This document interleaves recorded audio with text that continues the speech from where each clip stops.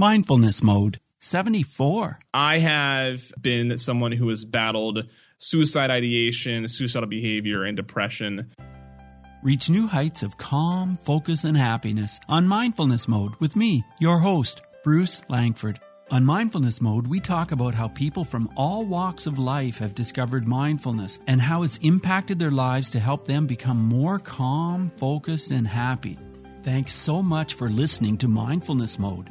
As a thank you, I have some free, easy meditations called Fine Tune Your Focus 5-Step Challenge. Just go to mindfulnessmode.com/focus.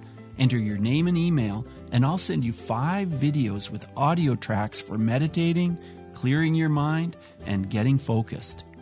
Okay, Mindful Tribe, let's get started. I'm totally thrilled to have Timothy Lawson on the line today. Hey, Timothy, are you in mindfulness mode?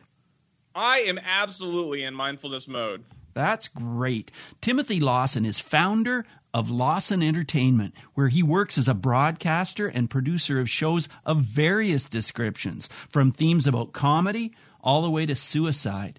His background in broadcast journalism and his strong people skills contribute to his business success.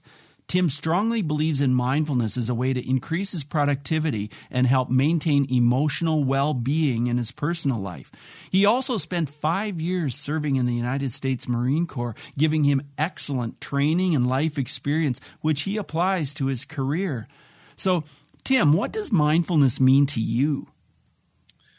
That's such a great question because I feel like it's ever evolving. The answer to that question probably would have been different a month ago if you'd asked me. But in my current state, I think mindfulness is just awareness and steadiness of the present being. I like that answer. Awareness and steadiness.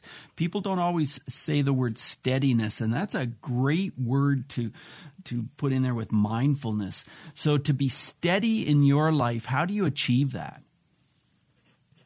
I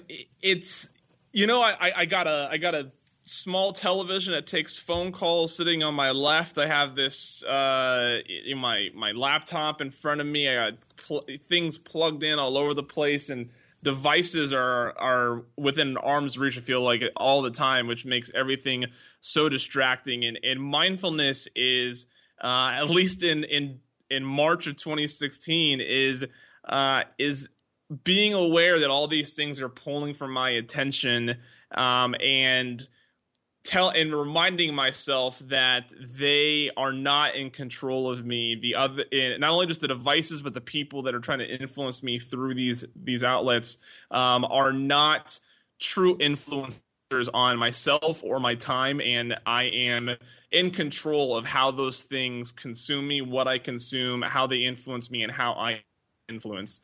And that's how I try on a daily basis to not get sucked down any certain wormhole of busyness and noise and distraction, because as anybody knows, especially when you're trying to podcast on top of regular life, as soon as you let 2 or 3 days sort of get out of hand and out of your control, it's difficult to not only recollect yourself but recollect your mind.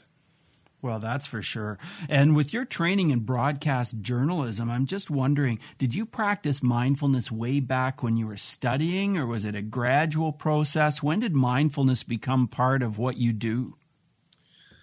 I think mindfulness really became a part of what I do in my last year in the Marine Corps. I started reading more on productivity. I started doing things that were better for my body that was maybe less conventional in the Marine Corps. So I started doing yoga and stuff like that, which was pretty unheard of for Marines at the time.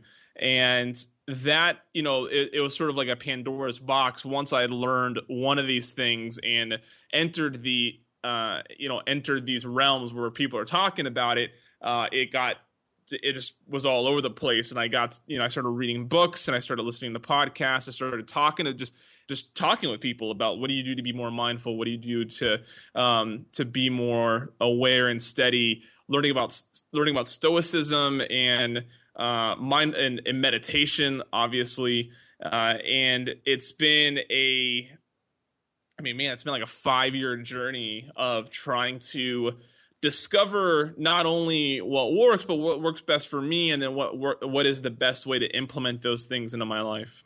Right.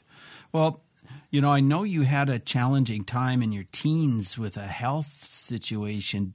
Can you tell us a story about that, and whether maybe mindfulness played a role in how you dealt with it? And maybe you didn't think of it as mindfulness back then, but maybe it was just a way of dealing with your challenge.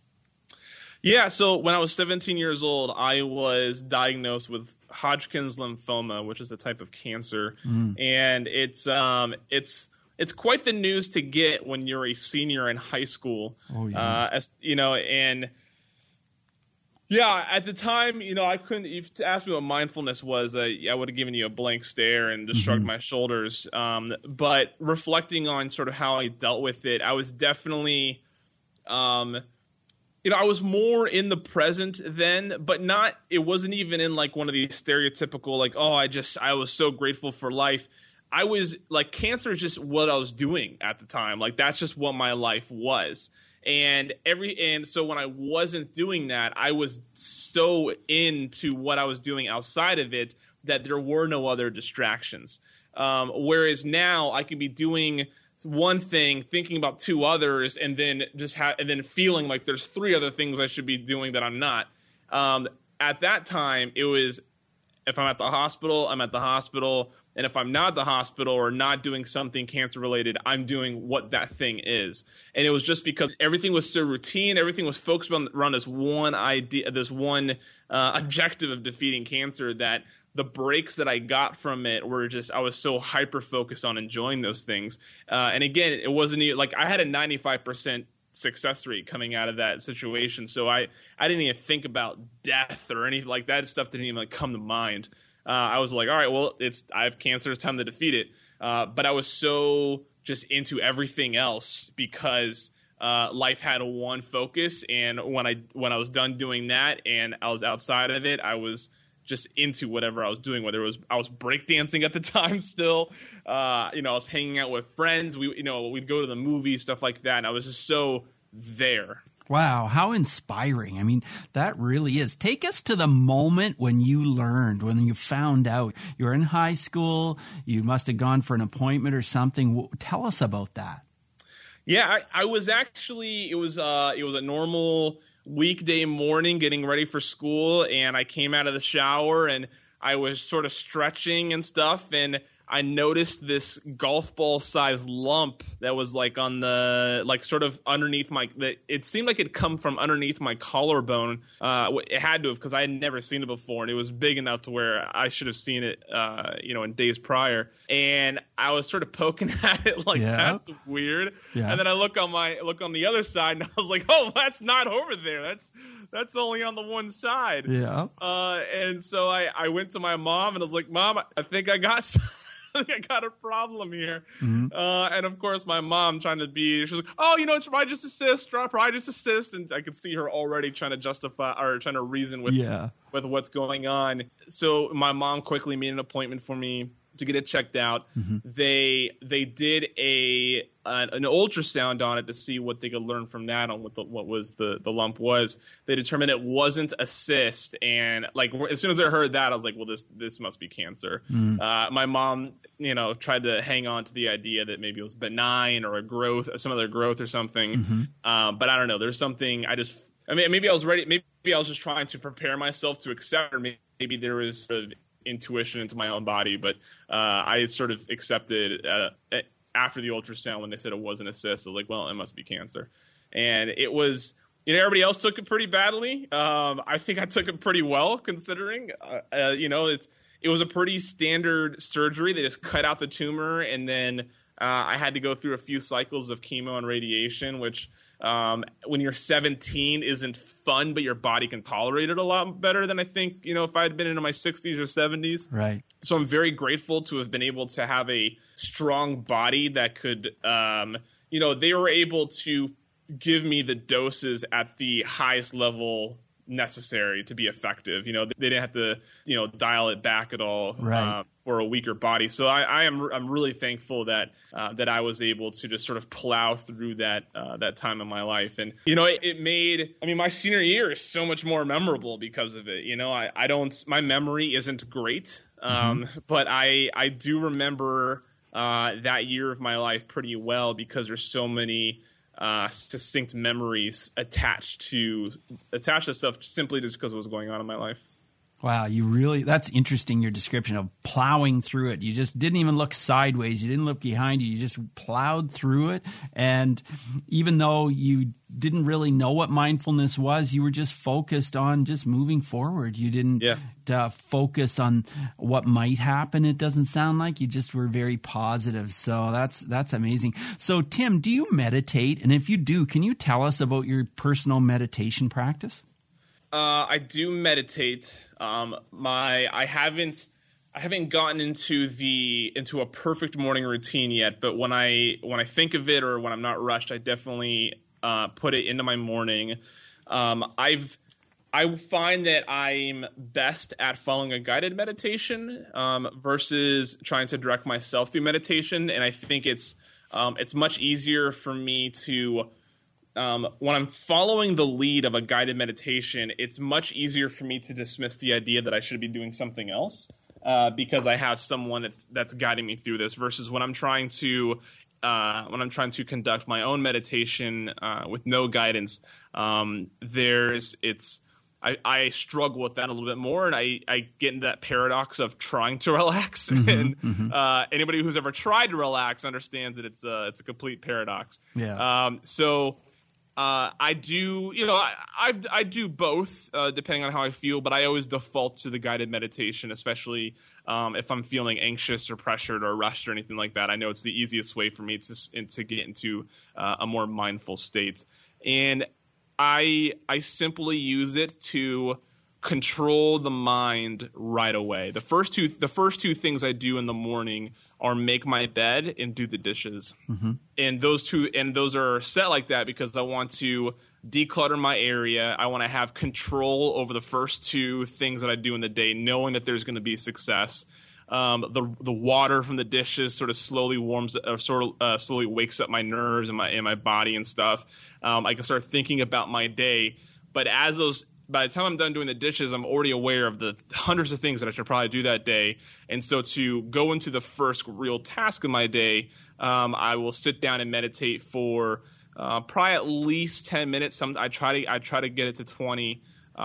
If my morning schedule, I have early classes, so sometimes 10 minutes is all I have. But it's meant to, now that my body is sort of done a flash of the thumbnail stuff that I should be doing that day.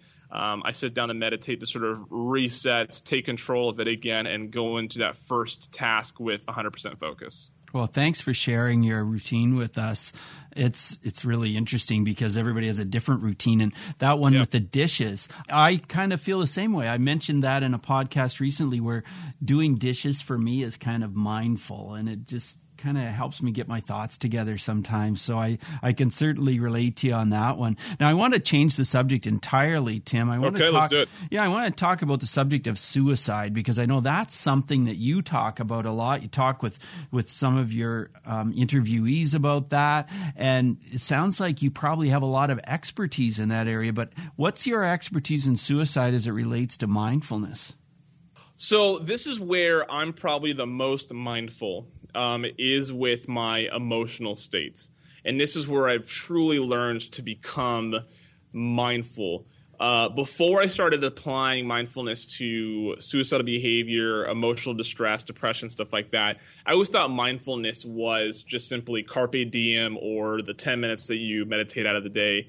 But applying it to really understanding who I am emotionally and what's happening to me emotionally really helped me understand what it means to be mindful.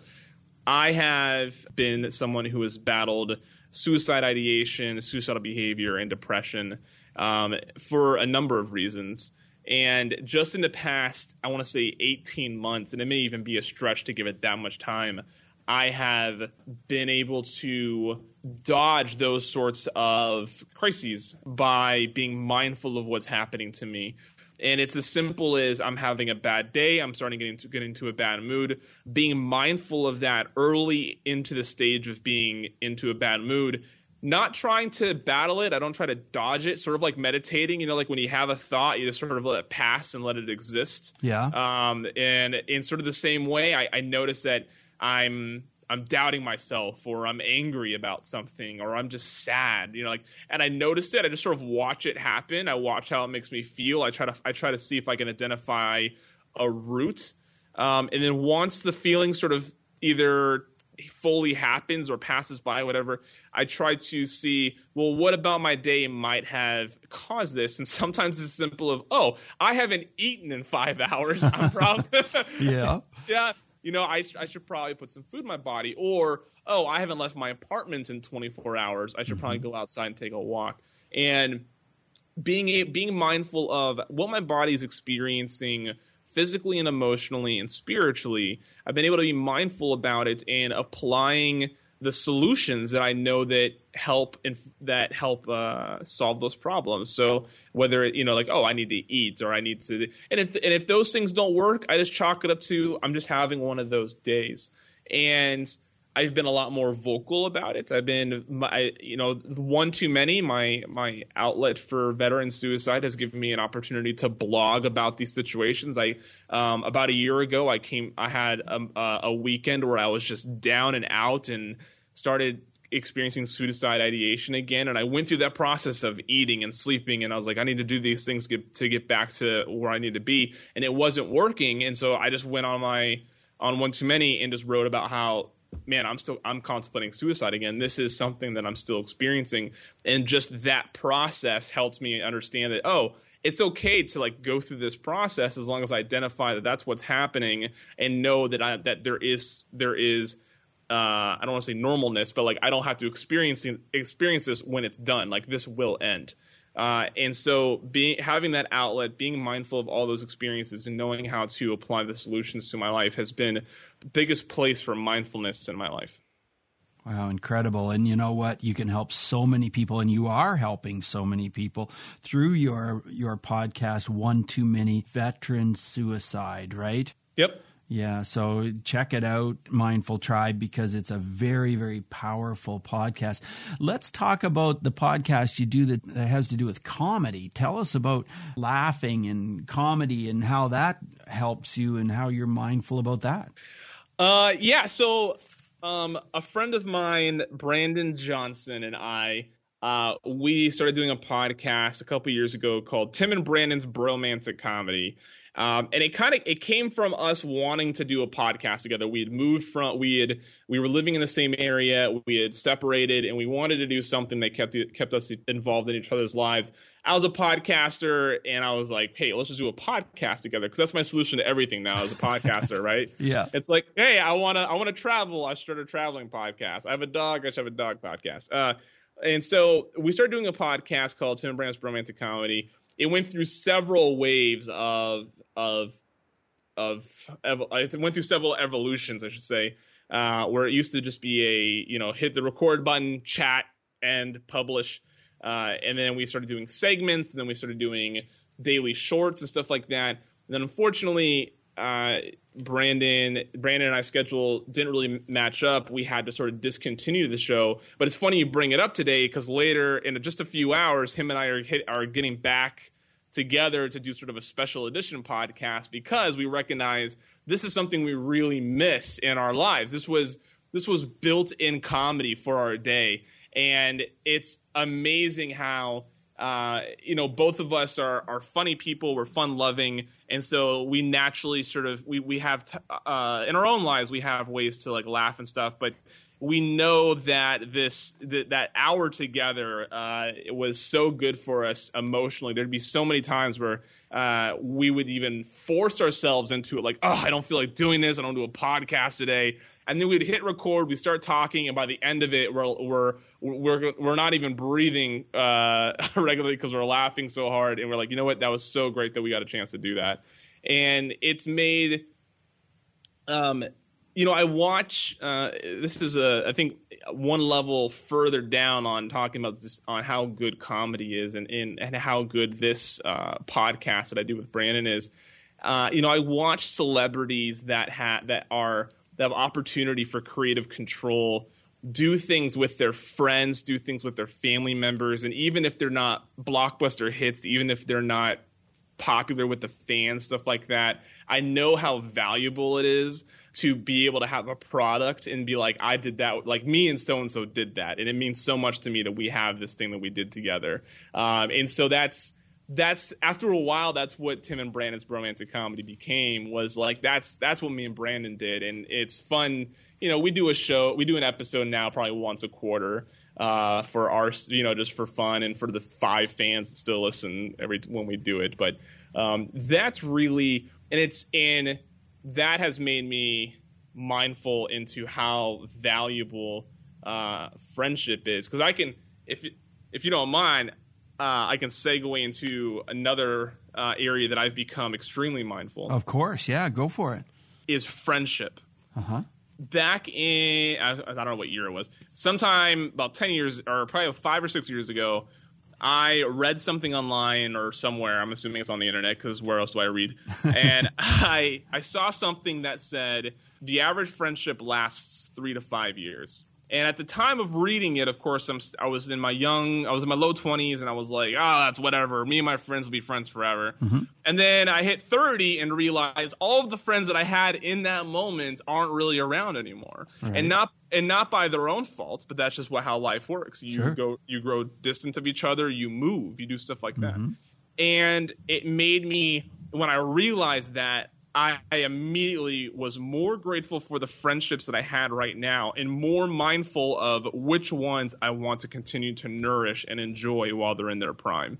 And it's made me a better decision maker on my time. When people are like, hey, we should go grab a drink sometime, I actually think, is this someone that, does this someone have a 3 or 5 year friendship timeline? Is this a friendship or relationship that I really want to nourish? Or is that time better off spent in my relationship, which I hope to be a very much long-term thing, or with another friend whose friendship with me needs more nourishment and needs more attention? And recognizing the value of friendships and the true small window of time relatively that you have with people, and making sure that I'm spending the right time with the right people for the right reasons.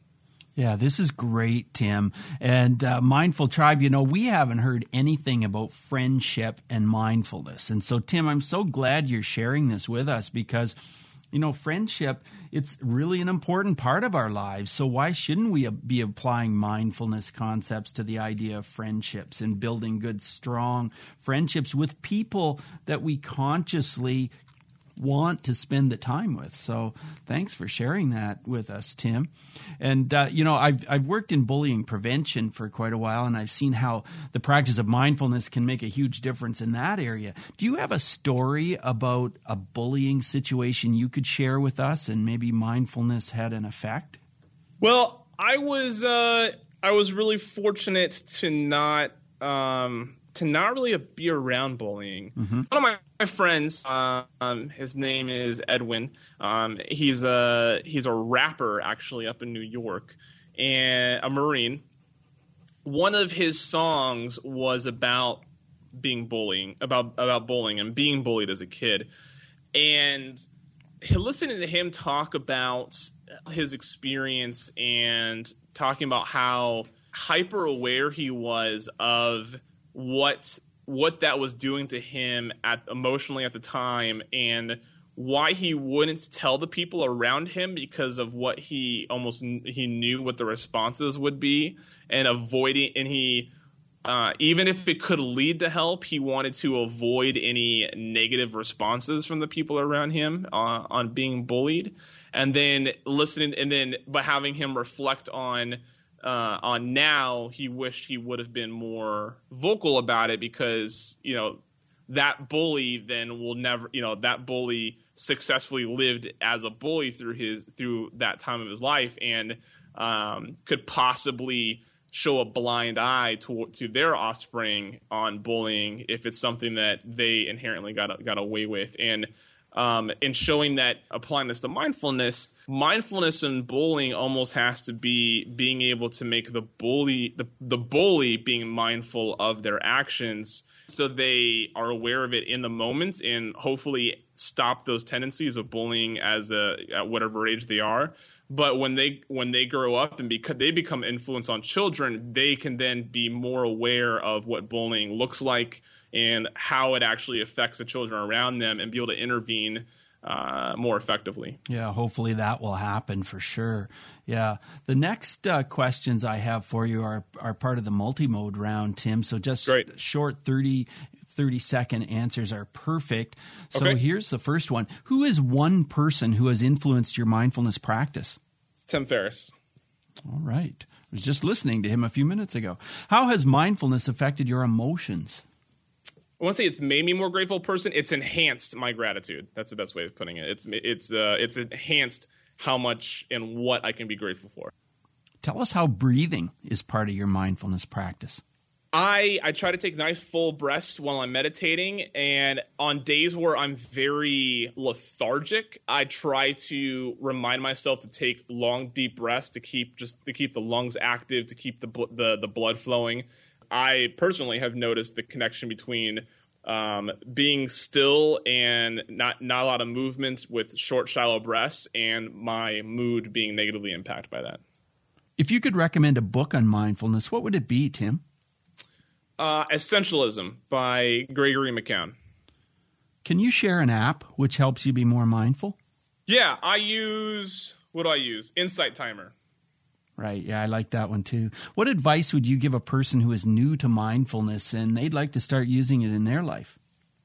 The best advice I ever received, and it was from Tim Ferriss, is that mindfulness is not about trying to find some epiphany. And I think once you realize that meditation and mindfulness isn't the goal of those two things, that experiencing mindfulness is much easier. Yeah, I agree for sure. It's just doing it every day and maybe not having huge expectations, just letting it happen. That's for sure. Yeah. Well, it's been a real pleasure to spend this time with you today. And I was wondering if you would share with us what some of your other podcasts are that you work on as well, and also how we can connect with you or learn more about what you do.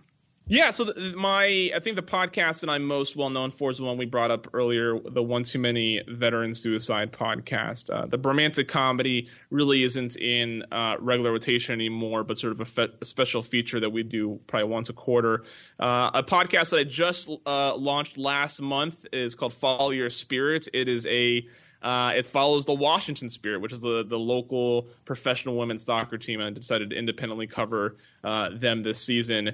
And then Fuel for Warriors is another one of my weekly shows where I interview military veterans, professional athletes, and other people that resonate with the idea of being a warrior. We talk about challenges and inspiration. And all of that can be found at LostInEntertainment.com. And I'm on Twitter at TimLawson21 and very responsive on there if anybody wants to get a hold of me or collaborate.